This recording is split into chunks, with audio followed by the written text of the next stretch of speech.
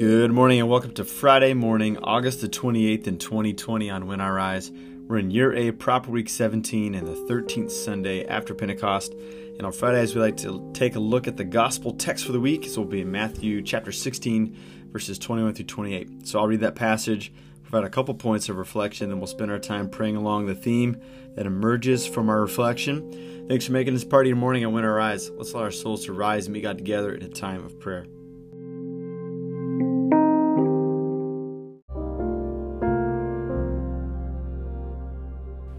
Matthew chapter 16, verses 21 through 28. From that time on, Jesus began to explain to his disciples that he must go to Jerusalem and suffer many things at the hands of the elders, the chief priests, and the teachers of the law, that he must be killed and on the third day be raised to life. Peter took him aside and began to rebuke him. "Never, Lord," he said. "This shall never happen to you." Jesus turned and said to Peter, "Get behind me, Satan. You're a stumbling block to me. You do not have in mind the concerns of God, but merely human concerns." Then Jesus said to his disciples, "Whoever wants to be my disciple must deny themselves and take up the cross and follow me. Whoever wants to save their life will lose it. Whoever loses their life for me will find it. What good will it be for someone to gain the whole world, yet forfeit their soul? Or what can anyone give in exchange for their soul? For the Son of Man is going to come in his Father's glory with his angels, and then he'll reward each person according to what they have done. Truly I tell you, some who are standing here will not taste death before they see the Son of Man coming in his kingdom." This is the word of God for us.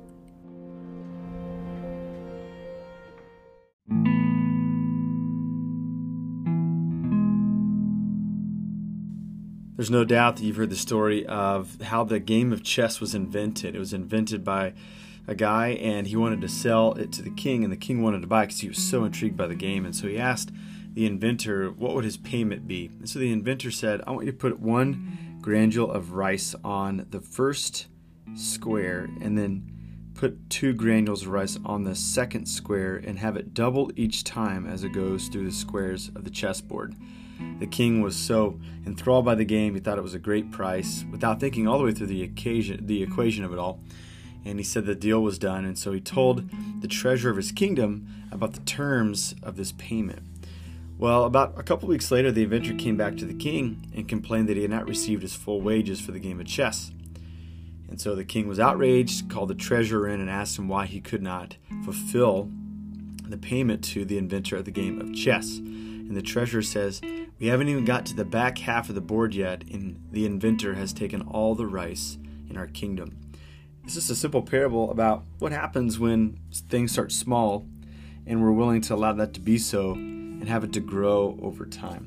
And that seems to be at the heart of what's going on here in Matthew's gospel. It seems to be Jesus' secret of the kingdom. If you'll notice in the passage before this one, Jesus asked his disciples who the people said that he was, and then when Peter is asked pointedly, Peter calls him the Messiah. So you and I would imagine that at that point, they would have been sitting down and sketching out plans for building Jesus' kingdom and taking over Jerusalem in order for the reign to begin. But Jesus goes in the opposite direction. This passage talks about his death. He says that he had to be handed over, has to suffer. And of course, this is madness to Peter. It's not how this is supposed to go, and so Peter tries to rebuke Jesus, but Jesus rebukes him. Then Jesus gives him the secret that if anybody wants to be his disciple, they must carry their own cross. And if they want to find their life, they have to lose it. And in losing their life, they actually find it. Then he talks about a great day at the end of the age when the Son of Man comes with all the Father's glory, and each person will be rewarded according to what they have done. And then he gives his promise that some standing here will not taste death before they see the Son of Man coming in this kingdom. And many in his audience saw Jesus vindicated from the grave.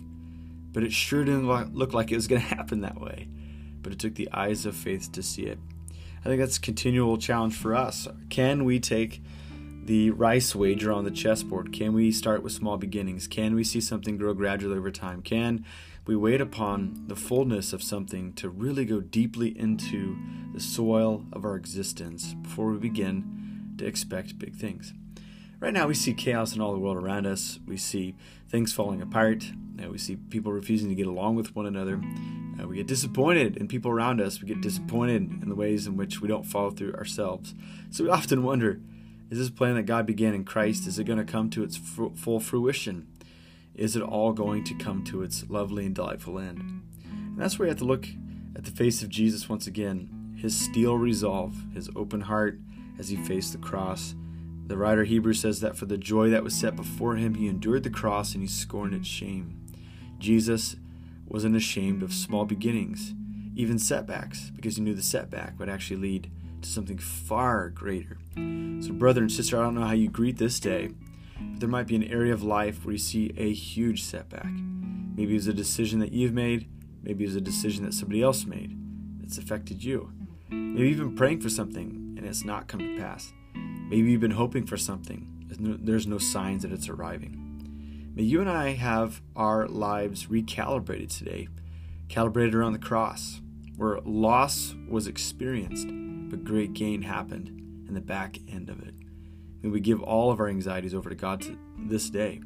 And may we expect that God could do greater things, even more than we can ask or imagine. So let's spend some time praying that God would give us the eyes of faith today to continue to believe.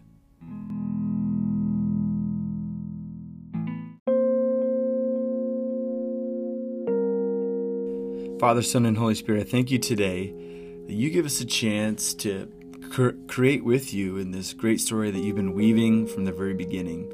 God, we confess to you today that we are slow in wrapping our minds around what it means to lower our lives so it can be lifted. We struggle and we're timid around this commandment of taking up our cross daily. We flinch at the opportunity to lose our life that we might find it. And so, Jesus, we ask for your help once again today. And I pray that as you teach us the fabric of the kingdom, which is to become low so that we can go high, I pray that there be opportunities today, throughout the weekend, where we see the wisdom of it, see the wisdom of not having to have our own way, see the wisdom of providing the way for somebody else and for love to be poured out for the sake of others. So Jesus, give us the strength. We'll need it. Give us the grace because we will mess up. But God, give us the thrill of following you and the bliss of experience within our soul, knowing that we're entering into kingdom life. So Jesus, be with us. Allow the kingdom to flourish in our midst and give us the eyes to see with faith so that we can see all things that are becoming new again. So we love you, God. Bless us, we pray. In Jesus' name, amen.